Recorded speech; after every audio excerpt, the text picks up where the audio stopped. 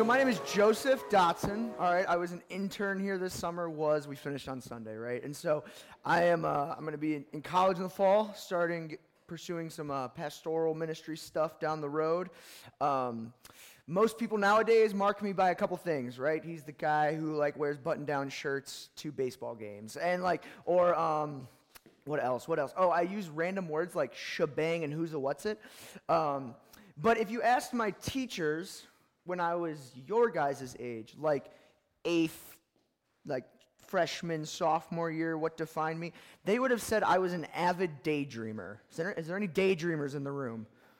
Okay, sweet. Well, while I would no longer classify myself as a daydreamer, I would invite you right now to daydream with me for just a moment. So if you'd close your eyes, okay? Close your eyes. I'm going to wait till everybody does it. So, you're on a beach. Sun is shining. There's a towel, right? You got your toes in the sand. It's relaxing. You got an umbrella kind of chilling over top of you, maybe a book on your face. You feel a cool breeze rushing over your body. It's beyond relaxing.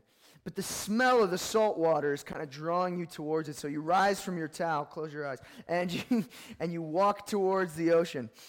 And so as you walk towards the ocean and the waves start to crash against the front of your legs, you feel beyond relaxed. There's not a muscle in your body that is tense, and it pulls you farther and farther out from shore. You look up to the sky, and the clouds are beautiful. They're making all these wonderful shapes, and you have not a care in the world when a shark has chomped down on your leg, and you've been pulled under the water, all right? And you can't breathe. You can't think, and fear has struck in your body as you look into the eyes of the great white that has arisen and decided to make you its dinner.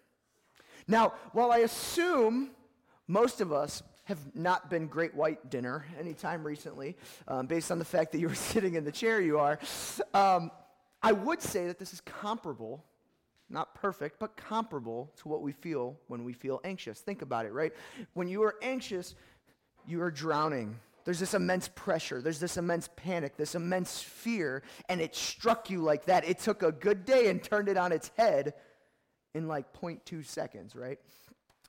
So, in our text tonight, Jesus is going to tackle the shark, right? He's going to look anxiety in the face and proclaim that it has no grip on you. It shouldn't, at least.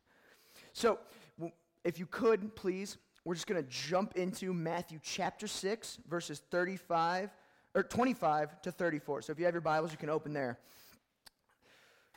Cool. All right, I'm going to read it real quick. Therefore I tell you, do not be anxious about your life, what you will eat or what you will drink, nor about your body, what you will put on. Is not life more than food, and the body more than clothing? Look at the birds of the air. They neither sow nor reap nor gather into barns, and yet your heavenly Father feeds them. Are you not of more value than they? And which of you, by being anxious, can add a single hour to his span of life? And why are you anxious about clothing? Consider the lilies of the field, how they grow. They neither toil nor spin. Yet I tell you, even Solomon in all his glory was not arrayed like one of these. But if God so clothes the grass of the field, which today is alive and tomorrow is thrown into the oven, will he not much more clothe you? O you of little faith. Therefore do not be anxious, saying, what shall we eat, or what shall we drink, or what shall we wear? For the Gentiles seek after all these things, and your heavenly Father knows that you need them all. But seek first the kingdom of God and his righteousness, and all these things will be added to you. Therefore, do not be anxious about tomorrow, for tomorrow will be anxious for itself. Sufficient for the day is its own trouble.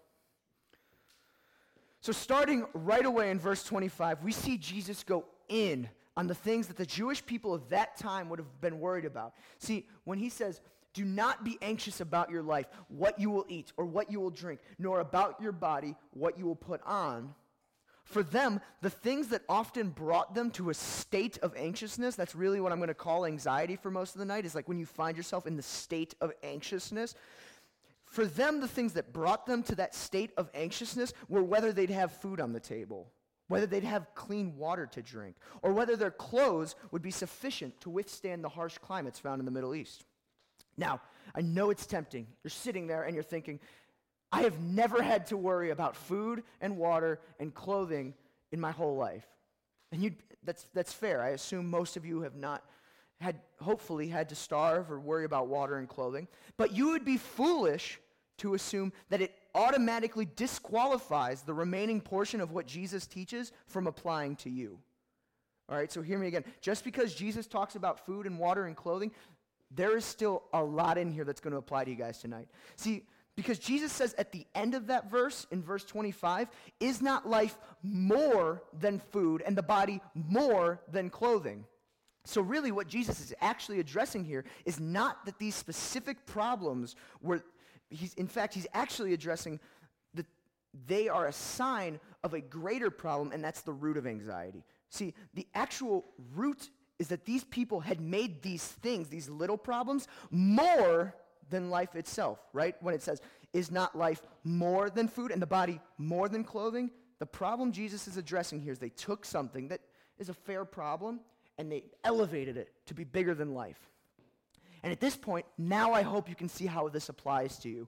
It applies because we are in a society that is ravaged by making created things meant to improve the experience of life bigger than life itself.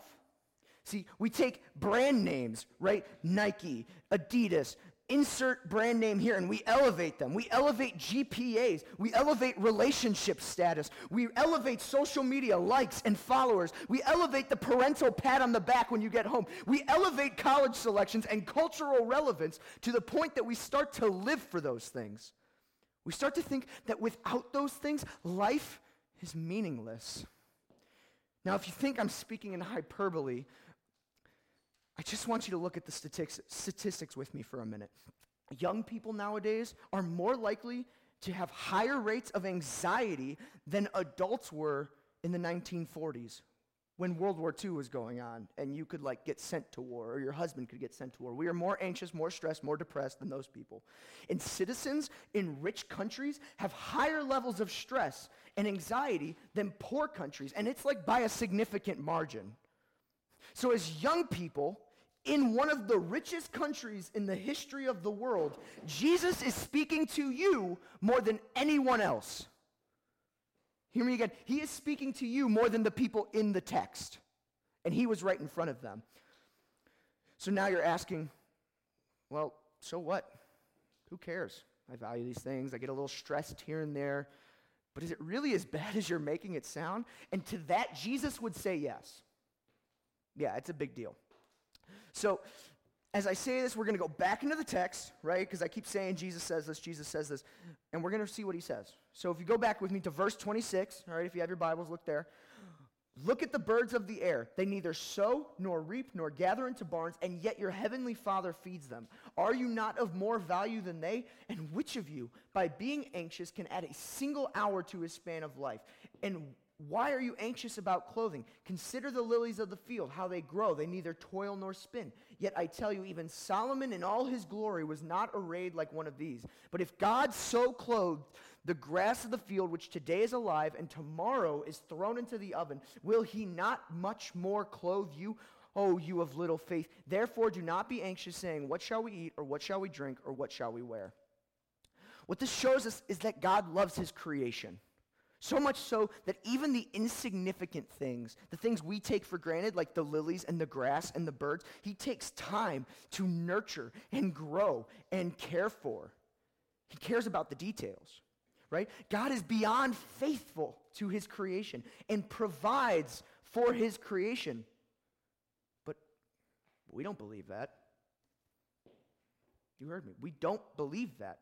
How do I know? Because of what Jesus says in verse 31. When Jesus says, therefore do not be anxious, what he is saying is, if you trust God, if you actually believe he's in control, if you actually believe he has your best interest at heart, be like the birds, be like the flowers, be like the grass, and let God do God. Jesus is pointing out that anxiety is not our root problem. Our disbelief and therefore need to control, that's our root problem. Anxiety simply comes when our control is threatened. And to greater deepen this gap of what is so bad about control is, what control is saying is that the sovereign God who created everything and controls everything, you don't believe he actually does that. And in fact, you believe you could do it better than he does. I know somebody who did the same thing once, and his name was Lucifer. I'm not calling you Satan. Don't hear me wrong when I say that. But what I'm telling you is that control is a dangerous thing. And in our hearts, it can writhe and turn it till we have such a great bitterness towards God that we miss out on all the good things he has for us. So remember, the root problem of anxiety is way bigger than the anxiety itself. And this should never mark God's people. We've been saying this whole time throughout this whole series that the Sermon on the Mount is meant to address how the members of the kingdom of God are meant to live. This is how the people of God's kingdom should act. So in turn, by saying do not be anxious, what he's saying is that people who aren't God's people live with anxiety, and they try and push through it and push through it and push through it. So us as Christians, we should not be doing this. This should never mark God's people. In verse 32, Jesus says this, all right? For the Gentiles seek after all these things, and your heavenly Father knows that you need them all. When it says Gentiles, to this first century Jewish audience, that would have been like saying the atheist, the unbeliever, the ungodly, the pagan, the guy or girl who thinks stones and tarot cards will give them some sort of mystic power. So what this verse is saying is that the people who do not know the God of the Bible will desire power, will desire control, so much so that they will seek after it. They will seek to control elements of our lives. They will seek to conform to the patterns of the world. But this is not what we are called to. Right? If you can remember to that memory verse everybody gets in Romans 12, we are not called to conform to the patterns of this world, but to be transformed, to be renewed. So what now? If we're not supposed to be like this, if we're not supposed to be anxious, if we're not supposed to be seeking control, and we have realized that we do, and it's deep, and it's way in there, what's the solution? Because I can't reach in there, and I don't think you can reach in there and solve it. So now what? If the desire to control our needs is so deeply rooted into our hearts, and out of that flows our anxiety, we are helplessly stuck here. Unless we have a Savior who can save us, right? And so the Savior who gives this message, who exposed this problem tonight, he is the same Savior who provides the solution. So if we read verse 33, look with me there. This is a really important one, so I need you all to look at verse 33 if you have your Bibles. But seek first the kingdom of God and his righteousness, and all these things will be added to you. But is a contrast word, okay? So what is going on in 32 about how the Gentiles are seeking control and all this stuff, the but is saying, no, to do the opposite of them would be to seek first the kingdom of God, right? So Jesus tells us that our problems can be solved by pursuing God's kingdom. But what does that even mean? Is God's kingdom this big ethereal place in the clouds that we chase after? No. It means to walk in the gospel and see how Jesus provides our every need for eternity. For the Israelites who were worried about food and water and clothing, they could take comfort knowing that Jesus is the bread of life. He is the living water, and his death and resurrection means that we can be clothed in his righteousness. While they're not immediate fixes to our earthly problems, they are far better, friends. They are solutions for eternity. I would deal with a problem now if it meant I had an eternal solution, and that's what Jesus is saying, is I've provided an eternal solution so you can deal with your small earthly problem. So for what about us? Right, we already discussed, we're not dealing with food and water here. We're dealing with social media likes and clicks. So what about for you guys? If you're taking notes, now would be a great time to put them down and just kind of soak for a minute. I just kind of want you guys to hear me out because I love you guys, and I as much as I value notes, you probably won't look back at them, and I want to kind of connect. Well, for the person who needs the next like on the Instagram post or the next boyfriend or girlfriend to find peace, Satan has fed you a lie that you need to control those things to find approval. You need to control things to have approval. But Christ's death, that's made you eternally approved of by the creator of all things. Seek first the kingdom of God and his righteousness, and all these things will be added to you. What about for the person who needs the perfect GPA? Or the person desiring the starting spot on the sports team or the college offer? Well, for you, I would guess that you feel these are ways of determining your worth. And so to that, I would say, Sorry, let me rewind a little bit. We've talked about that's your worth. You've put your worth in the GPA, right, and all this stuff. So what's happening when you're anxious is that your worth is threatened, that you think, man, my GPA fell a little bit, and I'm anxious about it, and it's because my worth is being diminished by that. But Christ died an eternal death to pay an eternal price for you, which means that you are eternally valuable.